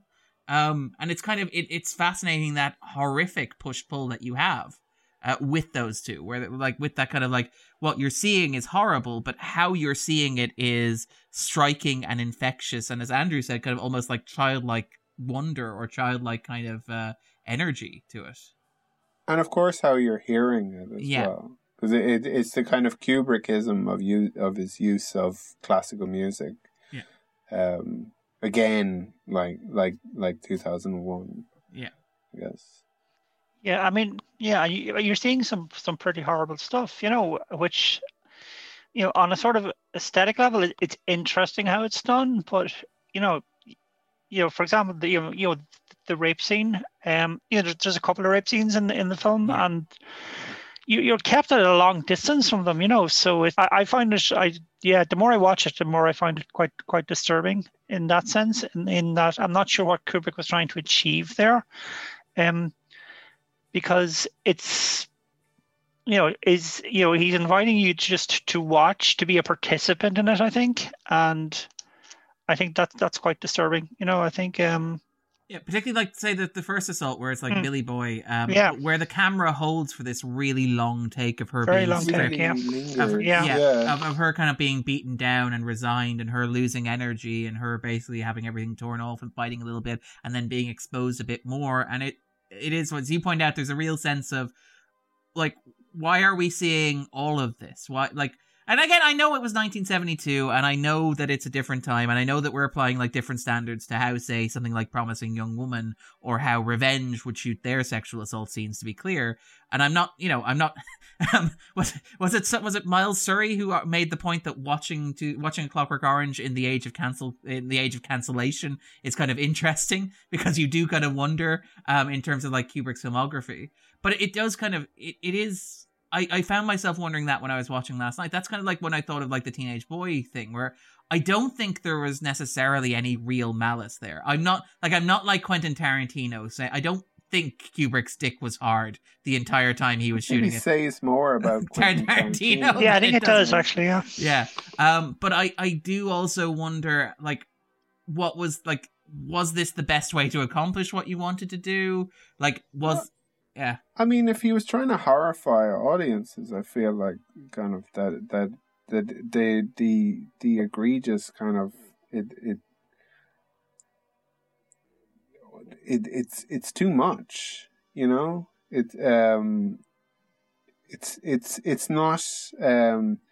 not subtle. It's not like Hitchcock, where you give the impression of showing something that you haven't. It's showing and lingering. It's showing more than you need to. Not even more than you need to. It's not even like showing more than you need to. Showing what you need to and continuing to show it and continuing to show it and continuing to show it. Yeah, and it's making the audience more of a voyeur, I think. Because you're quite because it's so stylized. You're a long way from it, and you're quite removed from it. But you're also voyeuristically watching it, because the way he shoots something compels you to watch it. It's I do have a problem with the sexual violence in this film. And then there's gratuitous, the towards the end where Alex is on stage, there's a gratuitous nudity there. And I'm by no means a prude, but I'm just wondering just how necessary was all of this, the way that was shot. It's one of the aspects of the films that I do have problems with. I mean, again, to be clear, like, this is something that was brought up at the time. I think that, like, Ebert's big criticism of it was basically the idea that, and he pointed to the use of, say, the wide angle lens that gives you the kind of warped effect, because it makes it seem like the world is inhabited by people who aren't really people. They're kind of like bent light. They're just objects. They're kind of, they don't look exactly human when they're in shot, because the way that lines bend when you get to the edge of a wide angle frame when it's used in extreme close up. I think that Pauline Kael argued, and again, Pauline Kael actually really clever observation about it, which is that for her, A Clockwork Orange was like the logical culmination of the trend in Hollywood that really began with Bonnie and Clyde towards the depiction of violence in cinema. And I mean, she was not a huge fan of it. She was a big fan of like Kubrick's earlier work, but she really disliked A Clockwork Orange. But I wonder if there's something in there, in a sense of like this being a limit case for, you know, that kind of like new Hollywood kind of stage of violence where it's like we can now show this stuff on screen, stuff that we could never show during the production code era, stuff that we could never get away with, you know, during when we were shooting film noir. As Andrew pointed out, the stuff that Hitchcock had to like sublimate with images of trains driving through tunnels and stuff like that, or with a knife that never pierces flesh. So, like, with A Clockwork Orange, is there a sense of this is the edge, the very extreme other edge of that in terms of, like, I suppose it's not really because you have the video nasties and stuff afterwards, but like as an art film, as a prestige film, it's definitely a trend at the time. Like Yeah. I don't feel myself thinking of sort of contemporary movies unless kind of, I guess there's probably some Danish person making something similar, but I think more of stuff like some of the movies you've mentioned and other things like Straw Dogs. Straw Dogs is one as well, yeah. or The Wild Bunch, or kind of that kind of stuff. Yeah, Yeah, but if you look at the sort of the art design in this film, like a lot of the art features, you know, female nudity. Like the Kroger milk bar is, yes, Yeah. you know, has, you know, mannequins of women bent on all fours. You know, you pour your milk from a woman's breast in it. The artwork in and she's treated with more humanity than any of the women in the film. Actually, yeah, and she's spoken to nicely Yeah. by Dim, you know, and you know, and then the artwork on some of the walls in the apartments, you know, it's all female nudity. The only sort of male nudity you see in it is a couple of penises, you know, graffitied onto a wall, and the penis that is used to bludgeon a woman to and death. the penis that is used to bludgeon a woman to death, you know. So it's, yeah, I'm not sure what he's trying to say. Yeah, and I think kind of when Darren, when you spoke about kind of the way it doesn't really kind of focus on other people in terms of the way it's shot, and the way we've spoken about the way those characters are played as well, where they're kind of like pantomime, broad or pantomime, but even like the way they're dressed, like and like his mother is kind of like pink hair, and kind of where it's this like bright red leather, and it's like some sort of like like a pantomime, like or a cabaret or act. a prop, or like something in a shop window kind of thing. And I mean, this is kind of in terms of kind of getting into that aspect of the film, I do find it kind of odd and interesting that like, and I wonder again, you know, maybe Kubrick was doing something with like contrasting high culture and low culture where everything is pornographic except, you know, that kind of union of sex and violence, except for Ludwig van Beethoven. And again, because you have this recurring idea that like what makes Alex human is the idea that he likes a bit of the old Ludwig van, even though he masturbates to it while staring at like four Jesus Christs who's working in a chorus line. By the way, I love that sequence. The editing in that sequence is amazing. The sequence of Alex masturbating to Is It Ode to Joy while you have the four Christs and the camera basically making it look like they're dancing, which is again one of like Kubrick's great sequences, I would argue. But like you have, I wonder, like, is that emphasis on things like all the pornographic images of women on the walls, the weird dick ass sculpture piece of modern art thing that's going on? Well, I don't think anyone there was thinking like, whoa, are we objectifying women here? Like, I think it's definitely like really kind of unfortunate from our perspective. I'm not saying it was right then. I'm saying that, like, you know, like the I guess filmmakers and artists weren't horrible bastards and didn't use their kind of power to portray very kind of regressive. Oh no, I don't think we're cancelling Kubrick. We're not cancelling Kubrick. No, and if we were, there's probably worse things in terms of like his behavior on the set of The Shining is probably more serious than anything here, I would argue. Yeah, I mean, but it's a deliberate aesthetic, you know. Like we all know Kubrick was so so much of a micromanager that, you know, everything that we see is there deliberately, and it's something. It's a choice, and a choice that he made or that he signed off on. So I mean, the penis sculpture thing. I mean, on the one sense, it's horrific what happens with that, but on the other sense, it's also very funny. Between just keeps bouncing up and down in the foreground. Where he bounces it, and she's like, "Don't touch that. That's art." I did laugh at that sequence where it's like, "Don't touch that. That's art." And I suppose, I mean, going back to the way kind of like naked women and the kind of depiction of naked women in this, aside from quite aside from the sexual violence, because I think that's fairly different. But it like, if you wanted to be charitable or justify it, and I guess I don't know why you would, but if you wanted to, you could say that this is a teenage boy. Yeah, this is how Alex kind of sees. world. Yeah. Like, I mean, where women are literally furniture. Maybe the tables weren't like that at all. Maybe, yeah. I mean, but also it sort of reminds me of some of the imagery in Blade Runner 2049. The two women in the desert, meeting in the desert, kind of kissing.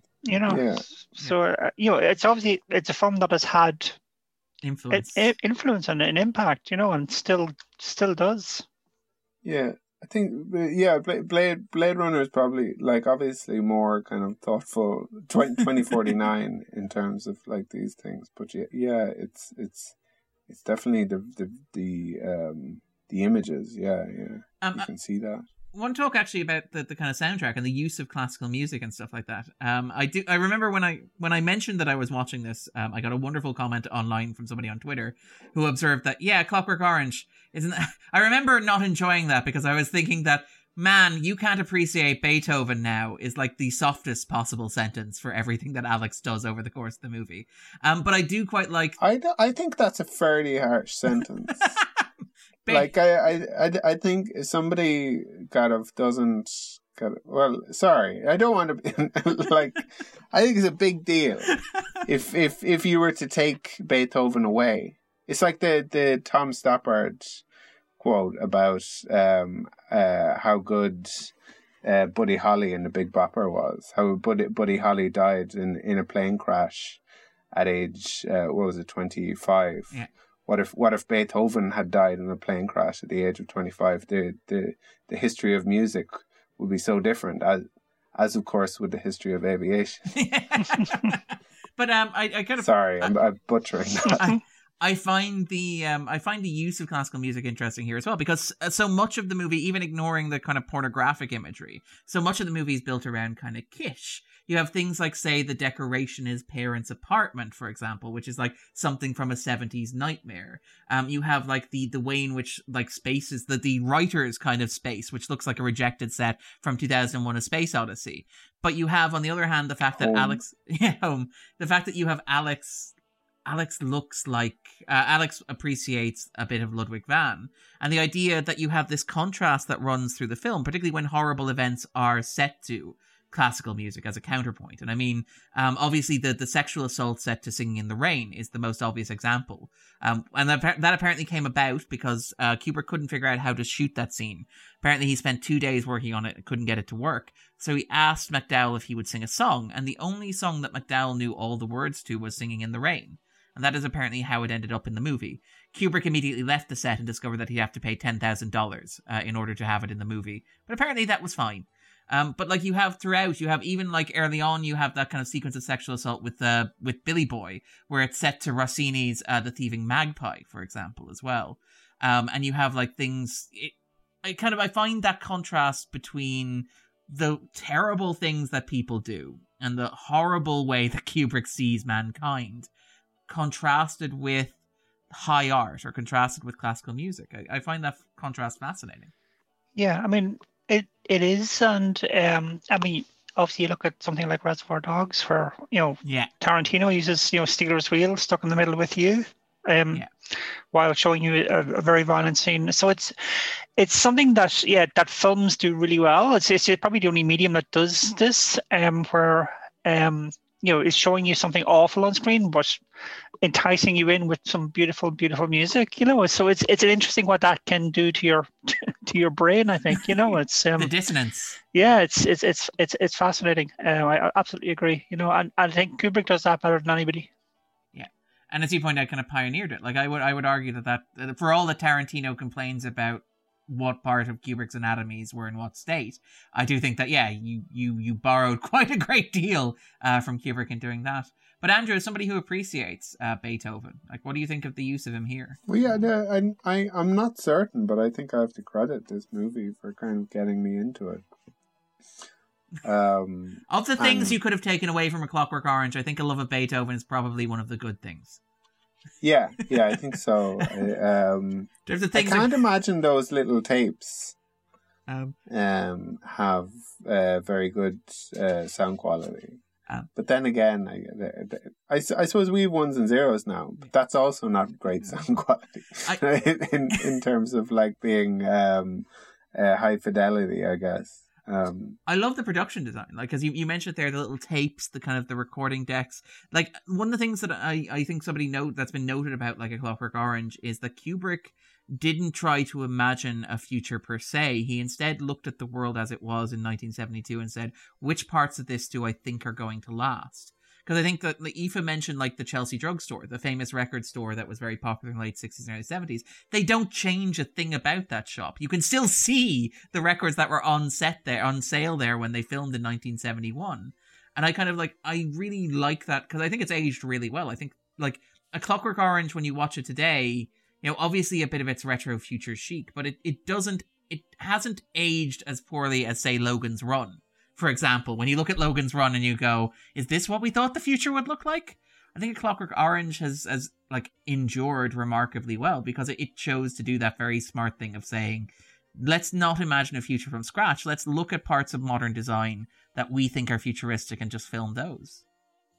The electronic music as well, by I think it's Walter Carlos. Oh, Wendy Carlos. Wendy Carlos. I beg your pardon. Is incredible. The orchestration, because it could be something that would be very, and I'm sure there's some people who don't enjoy it, and for somebody who's kind of a fan of Beethoven, they might feel that sort of orchestration would sort of butcher it, but I do find myself enjoying it, and it goes really well with the movie, with the film. Does it create that dissonance? Does it create that kind of dissonance that we talked about there, where it's rendering something that is very classical and very traditional, but in a way that at the time was contemporary through electronic music? And so you get that kind of contrast of kind of old culture, old high culture, and kind of new, I don't want to call it low culture, but kind of new pop culture, and this kind of timelessness that you get playing the two off each other. It is striking. I really, really like it.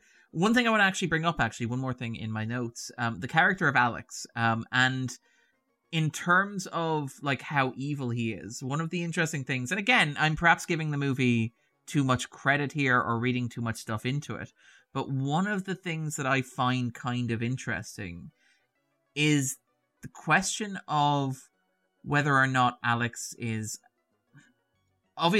accountable for his own choices and own decisions and stuff like that, but the way in which the film perhaps suggests that he is a product of the world in which he lives and the environment in which he lives, but also, is there a recurring suggestion that he's maybe been assaulted, particularly say by Mr. Deltoid, the way in which Mr. Deltoid comes into his parents' room and kind of strokes him on the bed when he's in nothing but his underwear, grabs him by the crotch, and even later on you have the priest, and we point out the priest is the moral center of the film, or at least the character who gets to espouse the moral argument at the heart of the film, which is that being good without having a choice to be good is not of any moral worth whatsoever.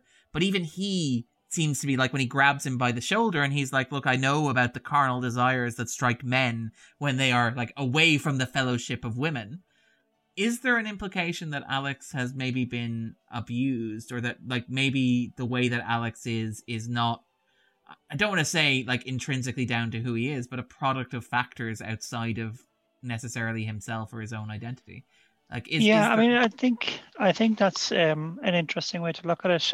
Certainly, there are no good authority figures in this film. Yeah. They're either sort of useless, like his parents.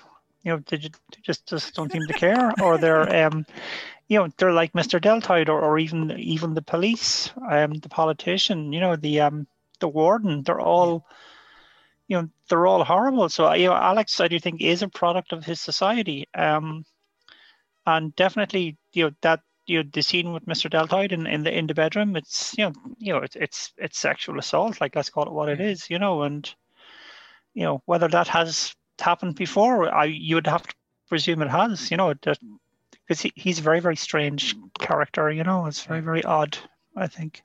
He spits on his face at the end. Yeah, the last thing right. he does is to spit on Alex's face. And by the way, and again, this is another story from McDowell. Apparently, Kubrick, being Kubrick, filmed the sequence so many times that the actor playing Deltoid ran out of spit. And McDowell was like, "Whew, finally, we can stop shooting this sequence." And apparently, Steven Berkoff raised his hand and says, "I can do it." And apparently they got another 20. Right. Yeah, 20. Steven Berkoff. Yeah. Apparently Berkoff quite enjoyed spending 27 scenes spitting in McDowell's face. But no, I kind of do find that idea interesting. It's kind of interesting that Aoife mentions that there are no good authority figures in the movie. And it's notable that, like, we mentioned the symmetry of the movie, but like one of the more interesting kind of symmetries of the movie is, like, obviously you have Dim and Georgie going on from being like street thugs to being police officers.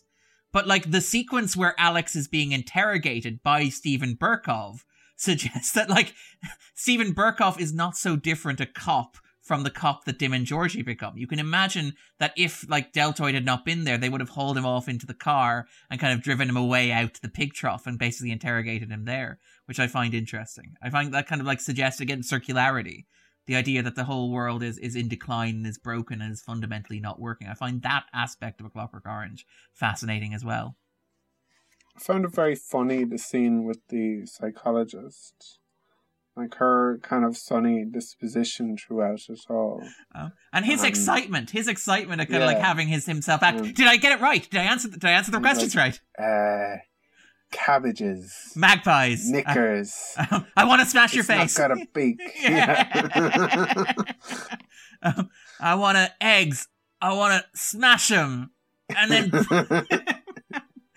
But like his like boyish enthusiasm, where he's like, "Did I get the question right?" And she's like, "It's not that kind of test." But it's like you could tell if she had a gold star, he would really, really want it, which I kind of like as well. Again, kind of reminds you that he is a child. Like, all the terrible, awful stuff that he does, he is still fundamentally a child, which is perhaps one of the more complicated parts of the film. Because, again, this question of, like, how... He obviously he is responsible. He makes choices. He does what he chooses to do what he does. But he's also not something that exists in a vacuum, I think, which is kind of an interesting angle in the film. And yeah, it's to do with, like, as well, kind of... Some of the stuff is maybe an indictment of us as a society. Like the way he very explicitly thinks and talks about the kind of the old kind of homeless guy kind of represents the way maybe society treats these people. Yeah. Well, I mean, the old homeless guy has this big speech at the start about law and order, men in space, and we can't have law and order on Earth. But when the homeless people are beating up on Alex, you have Alex, admittedly self-servedly, but like contextualizing it as the old beating on the young. And it's in case you don't get the metaphor for what's going on here as well. I mean, it's a weird. Watching it last night, I was struck by. It's a weirdly British movie. It's very much like you said, it could be a carry-on movie at times. It could be Porridge at times. The architecture, obviously, and yes, I know it's all shot in Britain, but it just feels like, rather than an American film made by an American filmmaker, it feels like a British film. It's and it feels to have very British attitudes, I think. And, as soon as I saw the Minister for the Interior, I went, that guy's a Tory, so this is Britain. This is Britain today. Like, has anything changed? Yeah, because Burgess has talked about how, like, he chose the name Alex because, like, he didn't want to do something like Chuck because that was very American. Alex was very definitely British or Russian. which is kind of what he was going for there, which I kind of like. I kind of admire that aspect of the film. All right, in terms of other stuff, in terms of things we haven't talked about in the film, is there anything you want to talk about? Anything that we haven't discussed or anything jumping out at people? Is it probably like the difference between himself and the Tory is that Tories don't have anything to do with prisons because they give them away to private companies. Well, that's the Clockwork Orange update. It's like we need to clear this out so we can sell it. The movie actually reminded me of how unoriginal I am and how I think when I was like 22, I started essentially plagiarizing A Clockwork Orange with some novel about some similarly some sort of a psychopath like who and it was revisiting kind of some of the horrific things that he had been guilty of, and the whole point of the novel was meant to be whether a person can be kind of redeemed, whether a person like that. Was this the point where we were both writing dueling novels and mine was about man-eating television sets? It could have been. Yes, myself and Andrew as teenagers, we were the coolest kids on the block. The coolest kids on the block. What I will say, actually, Aoife mentioned the way in which like every shot of this movie looks absolutely stunning, and I think she singled out some individual shots early on, like the sequence where they attack the old man and they're in the tunnel with the long shadows behind them. How Kubrick would actually determine how the shots would look on film, he apparently had a Polaroid camera. And he'd literally, when he set up a shot, he'd take because obviously this was back in the old days when you didn't have monitors, you weren't recording on video, you weren't doing it on digital, so you'd have to shoot and then go to the editing bay, you'd have to process it, you'd have to do daily, stuff like that. But he'd take a Polaroid picture, and he'd just kind of snap it, and he'd go, yep, that's the look I want, which I find kind of amazing. So apparently there was a library of something like 70,000 Polaroids that he took over the course of the film to get the shots that he wanted to make it look the way that he does, and it's absolutely beautiful. And by the way, we should mention the Singing in the Rain, which obviously plays over the end credits as well, the original version with Gene Kelly. Apparently, Gene Kelly was not best pleased with the use of Singing in the Rain in the film, and apparently when they were at the Academy Awards, I think the following year, Kelly refused to speak to Kubrick about his use of the...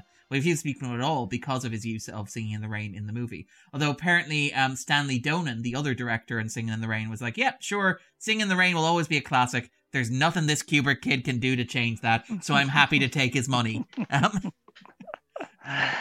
Yeah, I did enjoy the kind of title cards and the orange credits. And blue. Yeah. Like a modern film poster. Red. Yeah. But very striking and very memorable. Is there anything else you want to talk about? Anything that we haven't discussed already? Anything jumping out at people? No, I think we've covered quite a lot. The sex scene I think is very funny. The this speeded up sex scene. The William Tell overture sex scene. And like the sequence where he courts her in the shop and they have the very phallic ice pops. The ice pops, yeah. Yeah. The drooping one. I kind of do you order your ice pop like that? Do you say how erect you want your ice pop? At that stall. Should note actually that sequence is interesting in large part because it's also an example of how Kubrick perhaps softened some of the text. Because I think Aoife and Andrew, both having read the book, will know that in the book it's a 10-year-old girl and a 12-year-old girl, and he drugs them and then assaults them basically. And in the film, it's turned into a consensual threesome that's played as comedy, and perhaps does a bit towards. I imagine Alex in the movie would be a lot. Obviously, he does terrible, terrible things anyway, but I imagine it would be much, much harder to sell the idea that, you know, we should maybe feel some sympathy towards him at the climax if that were the case, which I find kind of interesting. I think, again, not to dwell too much on my issues with the film, because we've talked too much about how I like the film, but my issue with the film is that it's stuff like that where it feels like Kubrick is, you know, I expect directors like Spielberg to put their kind of fingers on the scale and kind of like push it and lean it one way and manipulate the audience and push an audience towards feeling away.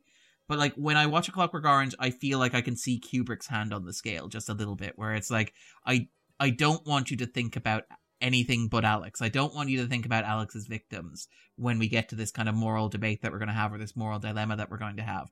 I don't want you to think about anything but Alex and the state and the relationship between Alex and the state. And that's kind of, I think, that's my big issue with A Clockwork Orange, kind of, I think, in terms of how I feel towards it, or why maybe I don't love it, if that makes sense.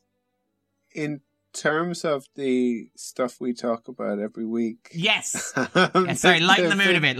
Sorry. Yeah, the food waste, his face in the pasta. It's a great shot. It's a really great shot, and I like great. The drool. I always like it when you get drool.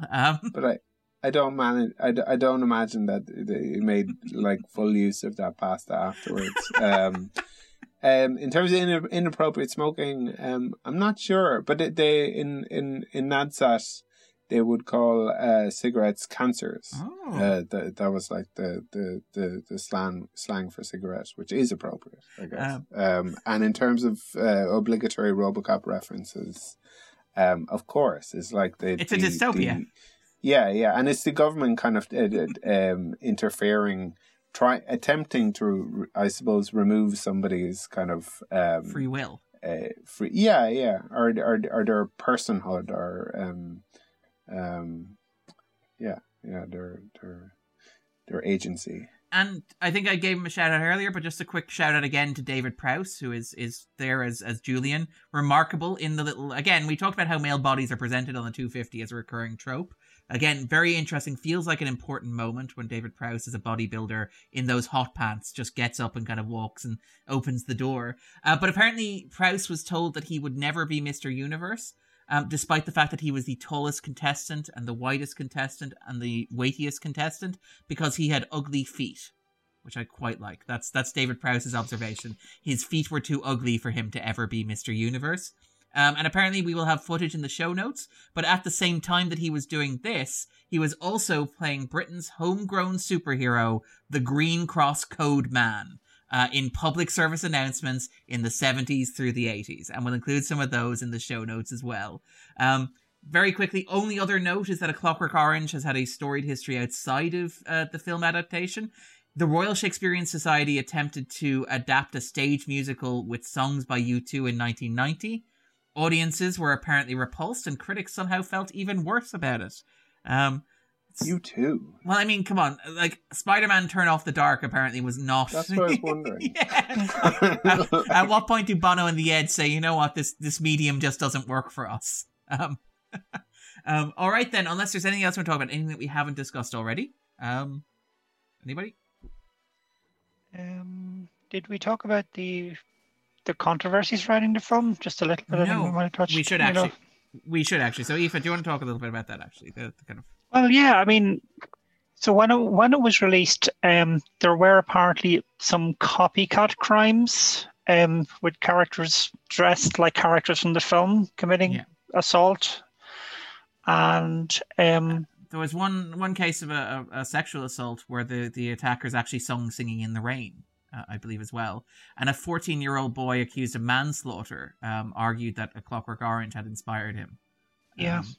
So it comes down to the age-old question: can films inspire people to do horrible acts? And this Dogs films. It happened with Child's Play. It happened with the Oliver Natural Born Killers. And can people be inspired to do bad things by watching certain films? And my theory is no. I mean, anybody who's going to commit an act of violence is going to commit an act of violence, no matter what they do. Like they could go and drink a glass of milk that morning and commit an act of violence. Is it because they drank a glass of milk, or is it because they're just a violent person?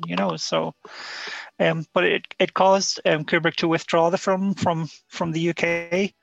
And consequently, Ireland as well. I don't even know if it ever got a release in Ireland. I'm not sure if it did or not. Imagine running it past the local censor, the local. Yeah, imagine Seamus Smith. The priest.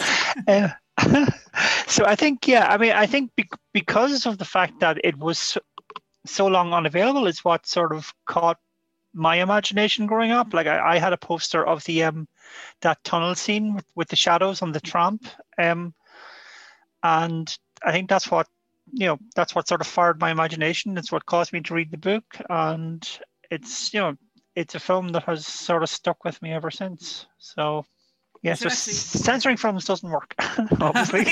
Obviously, mate.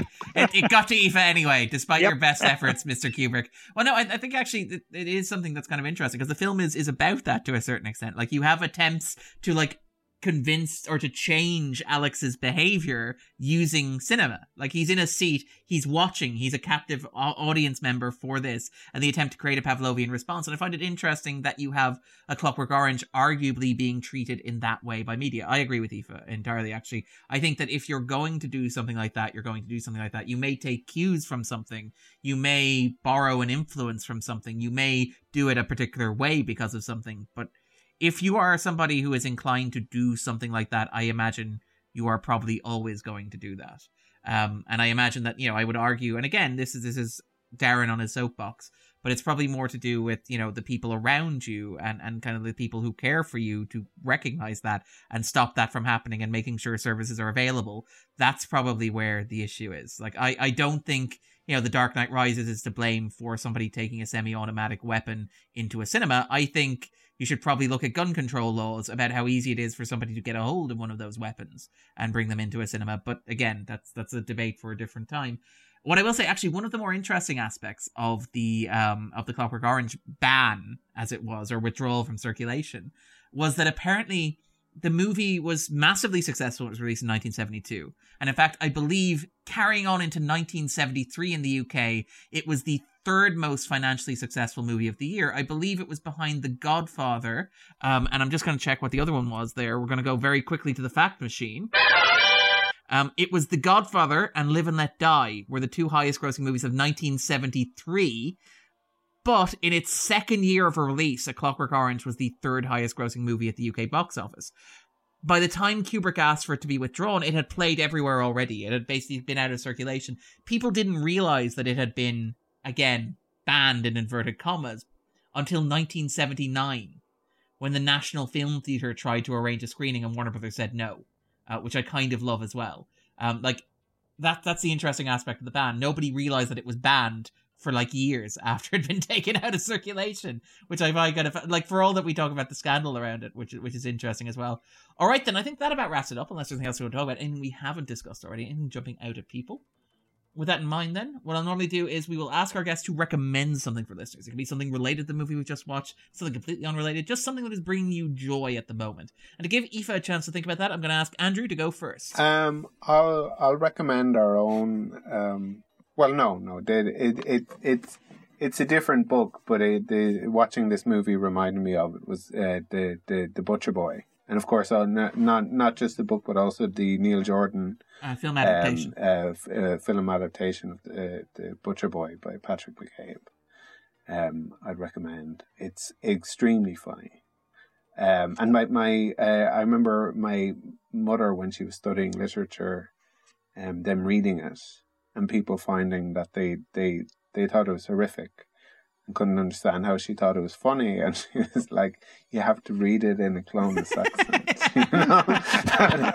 that she had worked in a bank in Clonus and kind of got the kind of humour of it. But and in terms of Malcolm McDowell, I think we've argued about this, Darren, but I quite like Generations.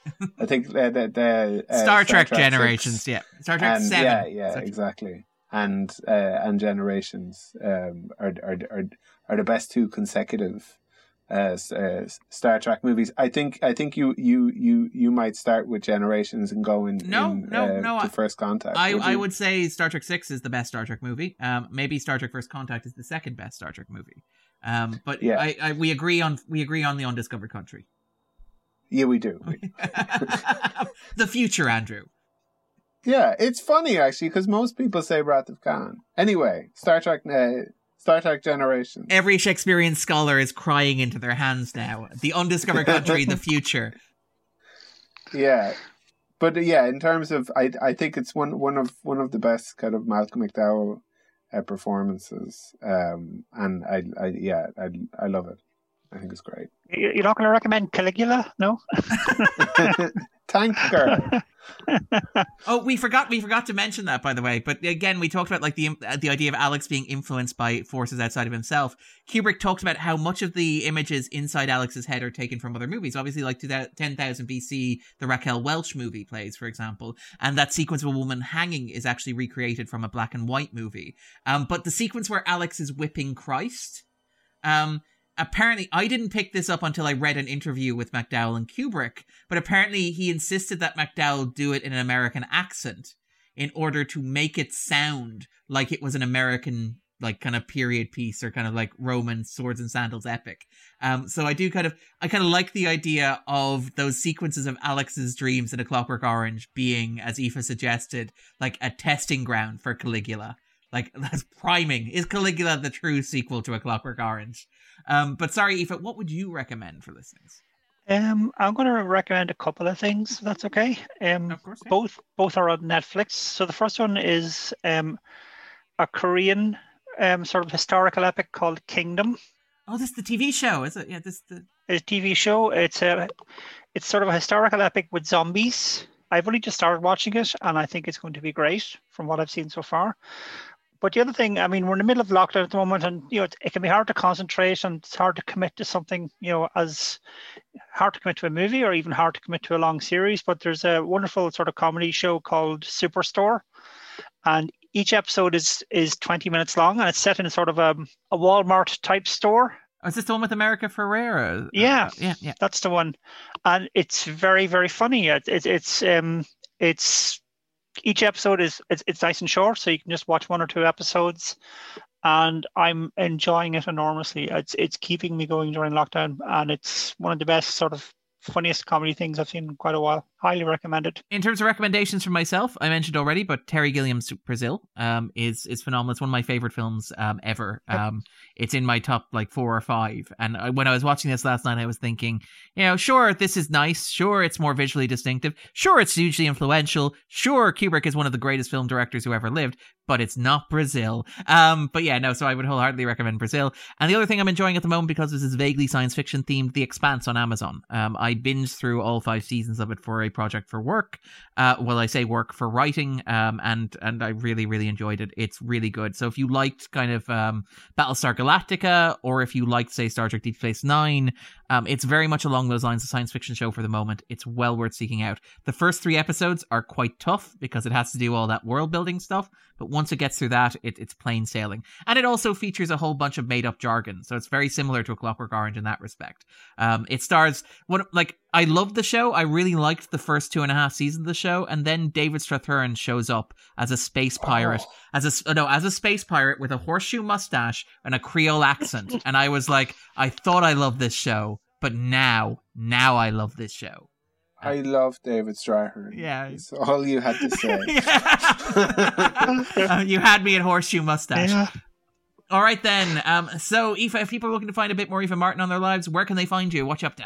I'm on Twitter at Aoife, Aoife MRTN, and I also have a regular column with the journal, thejournal.ie. So you can find me there. Perfect. We'll include both those in the show notes. Nice. Perfect. And you can follow the podcast at SoundCloud, at Stitcher, wherever good podcasts are available to listen. And we're also on Twitter as well. We don't do that as often as we should, admittedly, but we'll try to get better. And in terms of what we're doing next, by the way, Darren is great. I know I've noted. I've made a joke earlier on the podcast. It occurs to me that people mightn't get the irony of that. Darren does everything for this podcast. So it's not us, it's him. Actually, sorry. Unless when it's bad, then it's me. But no, so yes, that we are available online as well. And next week, the wonderful Andy Hazel, who joined us for our Twin Peaks discussion 3 years ago. Now I think it's about 3 years ago. How does time even work anymore? Who joined us to talk about Mary and Max. He'll be joining us to talk about Christopher Nolan's Interstellar. Ooh. So very, very much looking forward to that. All right, take it easy, guys. Join us next week. Thank you so much, Aoife. Really enjoyed that, actually. Thank you. Thanks for having me. Thank you, Aoife. Yeah, enjoyed that. Great getting to see you. Likewise. Perfect. Yeah, no, thanks. Enjoyed that. All right, perfect. All right, talk to you later. Okay, guys. Take care. Thanks, folks. Have Bye. a great evening. Bye. I'm dancing singing in